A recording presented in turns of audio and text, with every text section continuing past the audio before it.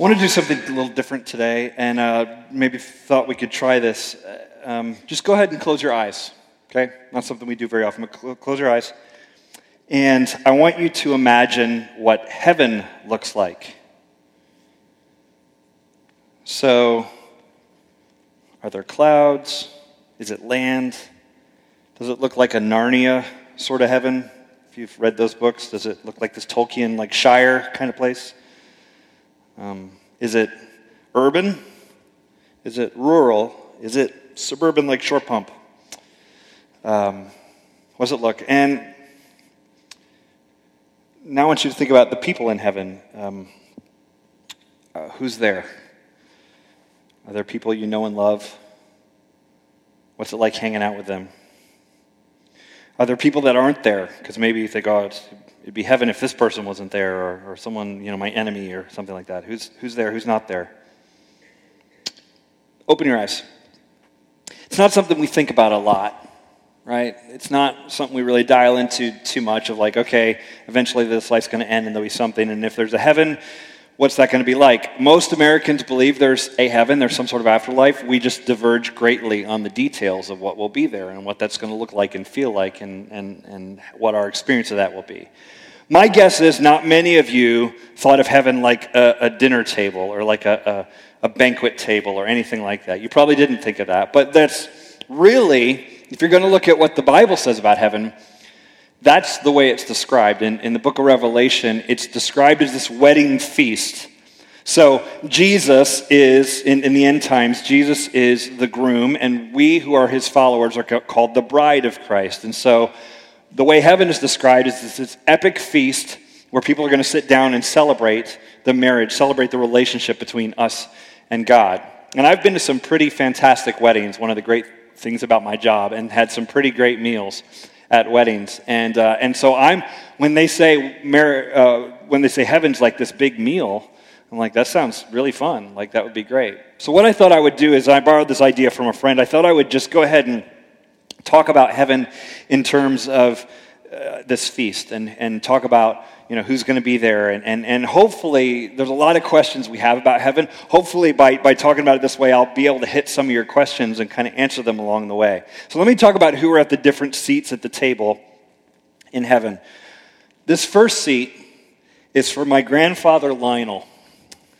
Lionel was a preacher, and he used to preach in Dublin or Belfast, and eventually London. And he actually was not only a preacher, but he was a church planter. And he started a church in a movie theater in London in 1922.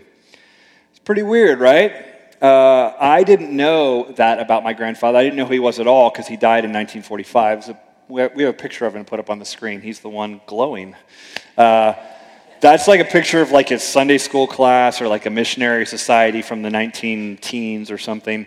But that's my grandfather Lionel, and he started this church, and he would meet in this old movie theater, and he would preach there, and he would do like a week-long revival, and 2,500 people a night would come out and hear him preach. He was a very good speaker, and in fact, he was well known for his sense of humor. People would come in to hear him preach, and apparently he was very funny. And so I didn't know any of this till a few years ago. I find this out about my grandfather. But one thing I do know about my grandfather is he was removed from ministry in 1927. He was, and he had a moral failure. And I've never been able to find in writing exactly what that was. I have a guess, though. That's about the time he married my grandmother. And my grandmother was 18, and he was about 40. So maybe grandfather Lionel dated girls in the youth group, and that was a bad thing even back then. That's my guess of what the moral failure was. So then they went on and they had my uncle and my aunt and then my dad, and then he died when my dad was 9. My dad, so basically from age 9 on, grew up without a dad, and my dad was an atheist. And then somehow in middle school, I became a Christian. And so I share my grandfather's faith, but not my dad's. And I believe that my grandfather Lionel will be in heaven. From what I've read, from what I've been able to gather from articles, he's written children's books. I've read those as well. My grandfather loved the Lord. He was a broken man. He was not perfect, and that is true for every single one of us in this room. And he had some issues, for sure. But I believe, and I'm looking forward to, sitting down at a meal where I sit down with my grandfather and ask him all sorts of questions. I believe he'll be in heaven not because he was perfect, but because he was forgiven by God for his sins and he was in a relationship with God.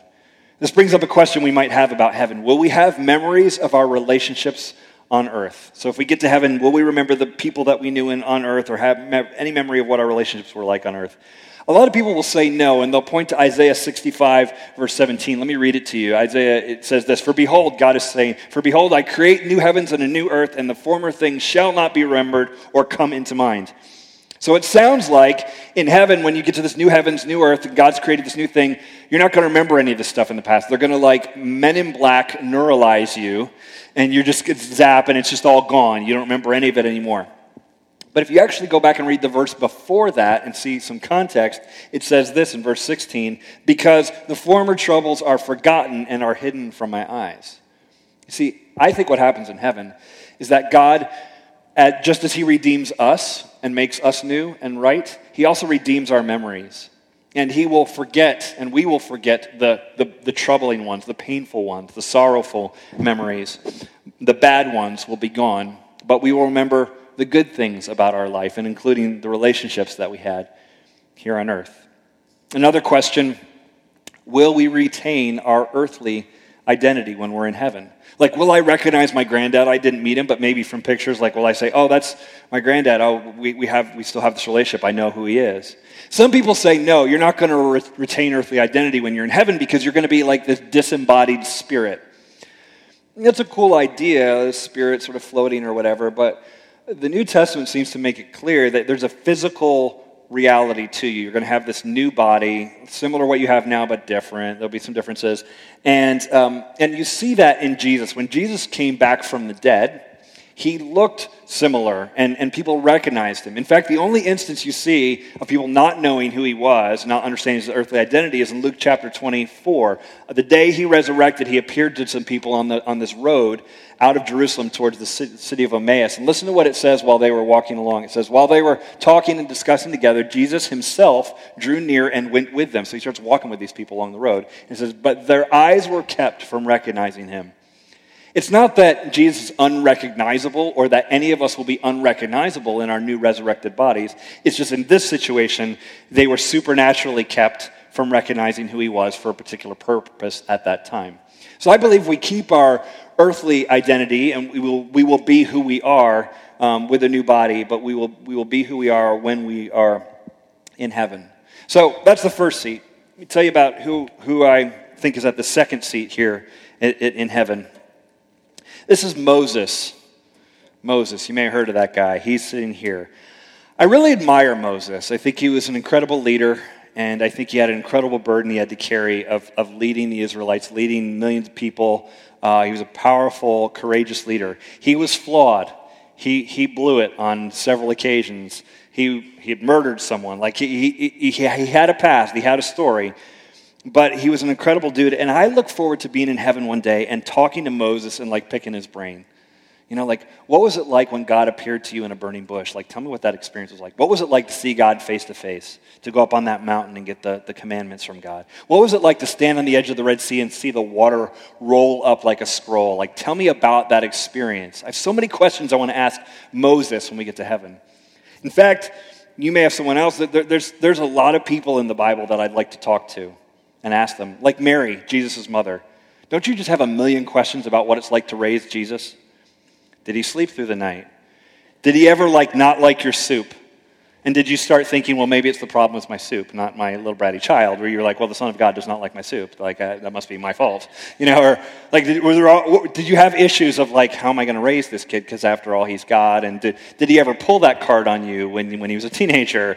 You know, so many questions you want to ask Mary of what that experience was like. Were you excited or scared when you found out you were having him? What was that whole thing like? Or maybe David. I want to ask David, hey, what was it like to show up at a battlefront just delivering food to your brothers? And then they hey, why don't you go out there and fight? And you fight Goliath, this giant guy. Tell me about that battle. I've read the account, but it doesn't give enough details. Tell me give me the smells, the taste. What was it like to be there in that moment? Or maybe Jacob. Ask Jacob, hey, you wrestled with God, right? So what's that like? What's it like to wrestle with God? Like literally wrestle. And does God get up on the ropes and Jimmy Superfly Snuka you? Does he do the rock thing with you with the eyebrow? Can God do that? What is it like to wrestle God? Man, so many questions. And maybe you have people you'd like to sit down with too. In fact, the book of Matthew tells us that we will sit at the table with Abraham and Isaac and Jacob, and we will sit down with these people, and maybe we'll get to ask all those questions. And maybe it's not someone in the Bible. Maybe there's just some people in history that you'd love to sit down with. Wouldn't it be great to sit down over a pint with C.S. Lewis and J.R. Tolkien and ask them about the worlds that they created and what that was like in their experience of God? Wouldn't it be great to sit down with William Wilberforce and ask him what he went through to help defeat slavery in the British Isles? Wouldn't it be great to sit down with these people? Wouldn't it be great to go for a run in the morning with Eric Little, the runner from Chariots of Fire, who was a runner and then a missionary? Cool to sit down with Arthur Guinness, huge missionary family, the Guinness family. You think of them as beer. They were missionaries. That's really their family. Wouldn't it be cool to ask them why they did what they did, how that all went? And so many people in history I'd love to sit down with at the table and connect with them. Well, here's a question, though. How will we know who they are? I may have seen a picture of my grandfather. I may have seen a picture of Eric Little, but how will I know when I get to heaven that's who these people are? Well, Mark chapter 9 records a very interesting account. Jesus is with his closest disciples, Peter, James, John, and they have this vision, and appearing in front of them are Moses and Elijah. Now, Moses and Elijah had been off the earth for centuries by the time Jesus and his disciples are there. So Jesus and his disciples are there. Now there's Moses and Elijah, and they recognize Moses and Elijah. There's no scene, at least in the account there's no scene where Jesus says, Peter, meet Moses. Moses, meet Peter. And I'm like, how do they know who they are? They've never met them. Are they wearing name tags? Is it like being at the company picnic? Hi, I'm Jim, I work in IT. Nice to meet you. No, they just know. They see each other, and there's a sense of identity there. It reminds me of 1 Corinthians 13. 1 Corinthians 13 is always used in weddings. Love is patient, love is kind. You've probably heard that. But if you go further down in the chapter, listen to what it says in verse 12. For now we see in a mirror dimly, but then face to face. Now I know in part, then I shall know fully, even as I have been fully known. So there comes a time in heaven where we're going to know people, and we are going to be fully known, and we'll understand it. We're not going to have to be in heaven doing that what's your name again? Or hey, buddy. Hey, you, good to see you. We won't have any sort of awkward. We're gonna know and be fully known in heaven. Seat number 3, right here, is for my buddy Richie Merritt. Richie and I were part of a church together in Virginia Beach back in the early 2000s. And I was on staff there. I was 25 years old. Richie was maybe 40 at that time. And Richie's a cool dude. Richie was a Philly boy, and he had been a weightlifter, big, real serious in it, and so he's just a big, tough dude with an edge, and I'm this quasi-British Florida boy, and not from the rough part of Florida or whatever. So, I'm a Tampa Bay fan, he's an Eagles fan, we go back and forth on this stuff, and so, but Richie was part of our small groups and was a small group coach for us, and I would work with him in that. Well, it was Easter Sunday of 2001, I think, it was 2001. I come to church that morning all excited because it's Easter, and the senior pastor pulls me aside and says, hey, Richie's daughter, Megan, died last night in a car accident. She was 16 years old. And I watched my brother Richie and his wife Karen walk through intense pain of losing their child. And we went to the funeral. It was probably about 1,000 people there, and it was a powerful celebration of life. And I saw the wounds that Richie had to carry with him. And Richie actually left his career and went on into ministry. And he planted a church. He became a church planter and planted a church in Allentown, Pennsylvania, his hometown. And doing great things up there. That church is still going strong. Richie got a diagnosis of cancer himself in 2012. By the time they found out about it, it was stage 4. It was in his lungs and his brain. He did every chemo, radiation, all the treatment that he could. And he's, like I say, he's a big, tough dude. He fought it hard. And eventually Richie died in December. I got the call right around Thanksgiving weekend. He died in December of 2013. And I miss my brother. I miss that guy. He was a good dude. And he wasn't perfect like none of us are. But his heart was following after the Lord, and he was trying to help other people follow after the Lord. And I look forward to sitting at this table with him someday and just talking about old times. Him and his daughter, and let's just talk it through and celebrate being in God's presence with one another. And maybe you have people like that in your life too.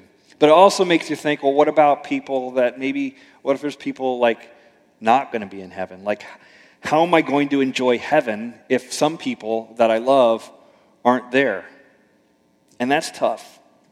There's not an easy answer to that. If you're not reunited with someone in heaven, you're not going to be reunited with them sometime later on. Now, some people think that in heaven we're going to have no knowledge of hell.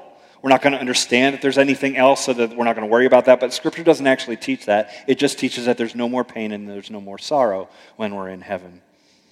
There's no crying or sadness. I think what's going to happen is that in heaven, for the first time, we will really understand and appreciate the depth of love that God has for us and for humanity. And we will see God's mercy, and we will see God's justice, and we will see how God really pursued people. And even people that we knew and loved who did not choose to follow after God, we will see the lengths God went to reach those people and to bring them into his family. And we will understand his justice, and we will understand his amazing grace. And maybe instead of being disillusioned about who is not in heaven with us, we will be overwhelmed by who is in heaven with us. There's an analogy, maybe a way of thinking about it. Let's say you're a kid, you go through elementary school, and let's say you love McDonald's hamburgers. They're great, right? Love them hamburgers. I would say you love the fries, but they changed those. They're not as good anymore. So you love the hamburgers, and you're like, McDonald's hamburgers are the best. And your dad says, hey, son, I want to take you out for your birthday, middle school. I want to take you out for your birthday. We're going to go get some great food. And you go, oh, are we getting hamburgers? It was the best, McDonald's hamburgers. And he's like, no, we're not going to do that. And you're sitting there wondering how dinner with your dad's going to be any good if there aren't McDonald's hamburgers involved. And he says, I'm going to take you somewhere else. And he takes you to a place called Ruth's Chris. And he says, hey, I want you to order off the menu here. And you open up the menu and you look, and there's no hamburgers. And you're like, this can't be a good dinner. Like, what's the deal? And Dad's like, I'll take care of it. I want you to order a filet. I'm going to get you a filet. And so they bring out a filet, and it's like sizzling. There's juices coming down the side. If you're a vegetarian, you're all grossed out right now in this whole illustration. I'm sorry. Just roll with me for a minute on this. So they bring you a filet, and you're sitting there thinking, like, where's the lettuce and tomato? Where's the bun? Where's the ketchup and mayo and the mustard? Why? There's no way. And you take a bite of the filet, and suddenly you forget all about McDonald's hamburgers. Somehow, this thing is so much greater that you just don't remember the other thing, or the perspective on it has changed. And I wonder if it's going to be like that in heaven. We have to trust that our Heavenly Father knows us and loves us, and He wants good for us, and that He's going to take care of it. And all of our skepticism about who's there and who's not there, all of that skepticism will be turned to joy when we are with God in heaven. So I want to talk to you about this idea. If you notice, there's a dog bowl up here. Notice it's not a cat bowl. I'm just saying. Just kidding. It's just a joke. You don't have to email me about that later. Just a joke. One of the questions that, actually it's the most common question children ask about heaven is, will there be animals in heaven? And that's an interesting question, and actually there's some gray area about that in the Scripture. On the one hand, Scripture teaches us that there will be horses in heaven. You see that in Revelation 6 and Revelation 19, so we know there's horses. If you're horse lovers, that's great. Isaiah 11 and 2 Kings talks about more animals being in heaven. Yeah, I would say there's going to be animals in heaven. But let's ask the question you're really asking. Will your animal be in heaven? Because it won't be heaven if my pet's not there, right? And I realize in saying this, I am on some dangerous ground right now. Because there are people that are passionate about their pups. And I get it. Dogs or cats, the animals are great. Like having pets can be awesome. I got a couple thoughts on that. Number one is pets don't have souls. Heaven is for redeemed souls. We are souls that have a body. Pets don't have souls. I know they're soulful. I understand that, but they don't actually have souls. So in God and bringing us, people, to heaven, that doesn't necessitate that he brings your pet to heaven because your pet doesn't have a soul. And that's hard to understand, but like pets don't sin. I know your dog, he was a very bad boy when he pooped on your carpet, but that doesn't mean literally he sinned and he's actually bad and in need of God's redemption in the same way people are, okay? So pets don't have souls, so that would be an argument for, well, maybe your pet is not in heaven. But here's a thought, because it is a gray area, why couldn't God put your pet in heaven? I mean, if he's going to make it awesome and it's going to be beyond your wildest dreams, why not bring your puppy back? Why not? In fact, Johnny Erickson Tada, a writer, she wrote a book about heaven, and listen to what she says about this. She said, if God brings our pets back to life, it wouldn't surprise me. It would be just like him. It would be totally in keeping with his generous character, exorbitant, excessive, extravagant in grace after grace. Of all the dazzling discoveries and ecstatic pleasures heaven will hold for us, the potential of seeing Scrappy would be pure whimsy, utterly, joyfully, surprisingly superfluous. Heaven is going to be a place that will refract and reflect in as many ways as possible the goodness and joy of our great God, who delights in lavishing love on his children. So maybe your pet will be in heaven. And in fact, I think there's nothing wrong with praying for that to be the case. When you have kids and the dog dies or whatever, and you say, oh, let's pray that God will take our dog into heaven or whatever. I think that's okay. There's nothing wrong with that. I do want to say this, though. Just keep perspective on that. God's heart is for people, and we need to be about his business. God loves people. We need to love people. And the truth is, some people care more about their pets than they care about their neighbor who doesn't know Jesus and is going to be separated from him for eternity. Some people spend more money on their pet than they do on God's mission for saving lost souls. So let's be about God's business. Let's keep the main thing the main thing. God's heart is loving people, and our heart needs to be about that also. The next chair I want to tell you about is this high chair right here. And this high chair is for a little girl named Eden Carroll. I'll put a picture of her up on the screen. Eden was born to Aaron and Ashley Carroll here at Area 10. Aaron and Ashley have been part of the church for 8 years probably now.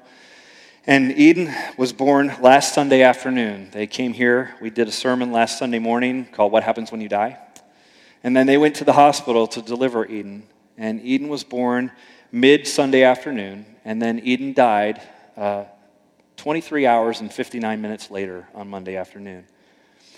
Now, Aaron and Ashley thought that might be the case. They had received a diagnosis at 18 weeks of trisomy 18. And if you know that babies often don't even go full term, or if they do, they often don't live long after birth.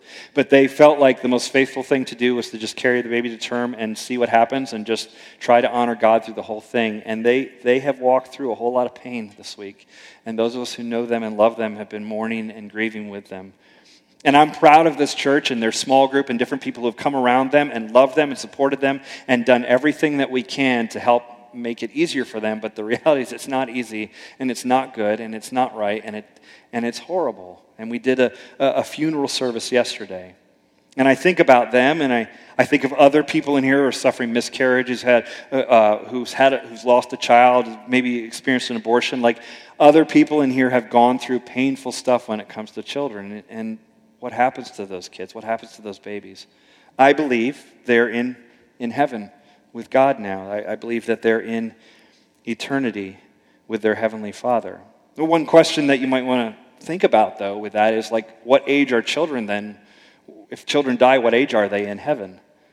That's an interesting question. The church in the Middle Ages used to give an exact answer to that question. They said, when we die in heaven, we're 30 years old. Isn't that interesting? We would, you're automatically 30 when you get to heaven. I don't even know why 30. Maybe because at 30, your cognitive development has gone far enough that you're not doing the stupid things you did when you were 20. But, your body hasn't started breaking yet, so maybe 30's peak. Those of you who are around 30, this may be the best it gets, guys. That might be the best you'll ever be. So enjoy it, I hope. But we don't know how old we're going to be when we're in heaven. C.S. Lewis and others would argue that we're out of time and we're sort of ageless when we're in heaven. But I think Randy Alcorn has a really great idea on this, especially when it comes to parents who have lost children. Randy Alcorn wrote a book called Heaven. I think we put it in the notes today. You can look on the app, the notes for the sermon. You can look at that book. We'll post it later as well online. His book on heaven answers all these questions I'm answering and many, many more. And it's thick and it's involved and he's done his research. And so good stuff there if you want to dig into this more. But listen to what he says about children dying. He says, in Isaiah 11, it's speaking of the new earth, as does its parallel passage in Isaiah 65. Who are the infants and young children playing with the animals? Is it possible that children, after they're resurrected on the new earth, will be at the same level of development as when they died? If so, these children would presumably be allowed to grow up on the new earth, a childhood that would be enviable, to say the least. Believing parents, then, would presumably be able to see their children grow up and likely have a major role in their lives as they do so. Although it's not directly stated, and I'm speculating, it's possible that parents whose hearts were broken through the death of their children will not only be reunited with them, but will also experience the joy of seeing them grow up in a perfect world. Now, there's speculation in there, for sure. But I think it's a really interesting idea that we will be reunited with those children and even get to see them grow up in a perfect world. Jonathan Edwards, the Puritan preacher, says it this way: heaven will be full of children even if we all look like adults. What we love about children is their innocence, their joy, their exuberance, their curiosity, their laughter, and we will always be childlike, and we will all be childlike in these ways. So what age will kids be when they're in heaven? I don't know for sure. But I think there's some really intriguing possibilities here that we will see them grow up when we're reunited with them. And then the final question I want to answer today is, who goes to heaven? Jesus talks about this, Mark chapter 16. Listen to what he said. And he said to them, go into all the world and proclaim the gospel to the whole creation. Whoever believes and is baptized will be saved, but whoever does not believe will be condemned. And then Paul, picking up a similar theme in Ephesians chapter 2, says this: for by grace you have been saved through faith, and this is not your own doing, it is the gift of God. Who goes to heaven? Anyone who says, Jesus, help me. Anyone who reaches out and desires to be in a relationship and follow after him. So this last chair, this chair is for you. If you don't know Jesus, if you've not given your life to him, if you've not been baptized into him, we can go to the river and baptize you. We can go to a hot tub and baptize you. We can find a spot. If you're saying, I want to follow after Jesus, and you've not done that, do it today. And then this chair becomes your chair. And that you sit at this table as well and celebrate. And it's not going to be because of how great you are. It's not because of all the good things that you've done. I don't care how much you've volunteered. I don't care how much you've recycled or you work with the PTA. Like, that's not going to matter. The reason you're going to be saved is by God's grace, because he's made a way for you and he's made a way for me. The grace that saves my grandfather Lionel, the grace that saves a murderer, the grace that saves the person who did that thing, whatever that thing is the same grace that's available to you and I. And if we're going to be here at this table, we're here because God is good. He's really good. And he loves us and he made a way for us. And we followed after him and we accepted his gift, the gift of God. We accepted his grace. But if you have given your life to Christ and you already have this seat at the table, let me challenge you with these words. Listen to what Paul says in 2 Corinthians chapter 5. From now on, therefore, we regard no one according to the flesh. Even though we once regarded Christ according to the flesh, we regard him thus no longer. Therefore, if anyone is in Christ, he is a new creation. The old has passed away. Behold, the new has come. All this is from God, who through Christ reconciled us to himself and gave us the ministry of reconciliation. That is, in Christ, God was reconciling the world to himself, not counting their trespasses against them, and entrusting to us the message of reconciliation. Therefore, we are ambassadors for Christ, God making his appeal through us. We implore you on behalf of Christ, be reconciled to God. What is Paul saying there? He says, don't look at people just like they're flesh and blood. Don't judge according to that. Look at people like they truly are. People are souls with an eternal destiny. People are going to spend an eternity somewhere, and think long-term, big picture with people that you know and love. And then he says, be ministers of reconciliation. Be ambassadors. Here's the deal. Jesus saves people, but he does it through you. Your role, my role, is to be ambassadors for Christ, to speak up and warn people or challenge people or point people to the goodness of heaven and say, this is good.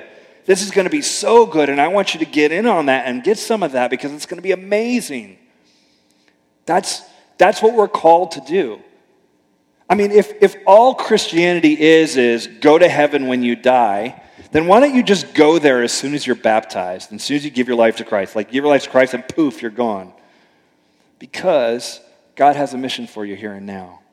He's calling you and I to be his hands and feet, to be ambassadors, to speak up, to risk, to speak up and tell a friend about God, or just even to invite a friend to church and say, hey, come hear about this, come learn about this. This has made a difference in my life, and I think it can make a difference for you. We have a mission here. Now, there's a big responsibility that comes with that, but it's also a big opportunity. And it's possible you'll be sitting at the table in heaven one day, and there's going to be someone across the table, and they're going to say to you, thank you for telling me. Thank you for inviting me to be here. All glory goes to God. He saves. But God is going to use you to reach other people. So I'm looking forward to the feast one day. And I'm looking forward to sitting at that table with all of you. And friends and your extended friends and family and famous people and just all, like, I'm looking forward to the whole big party. It's going to be an incredible feast. I can't wait. But I'm going to make it my goal, and I pray you make it your goal. Let's bring as many people with us as we can. You may have a seat at the table, but make room for more. Let's pray. God, I thank you for the ministry of reconciliation, how you have asked us to be your ambassadors. And God, we take that responsibility serious, that we will speak up and tell people of the goodness of God and the wonders of heaven, and help bring hope in a hopeless world where things are broken and people are broken and there's a lot of pain and there's a lot of heartache. God, we want to be the people of hope who grieve, but not grieving like we have no hope. We will be the people who grieve with hope, as Paul tells us.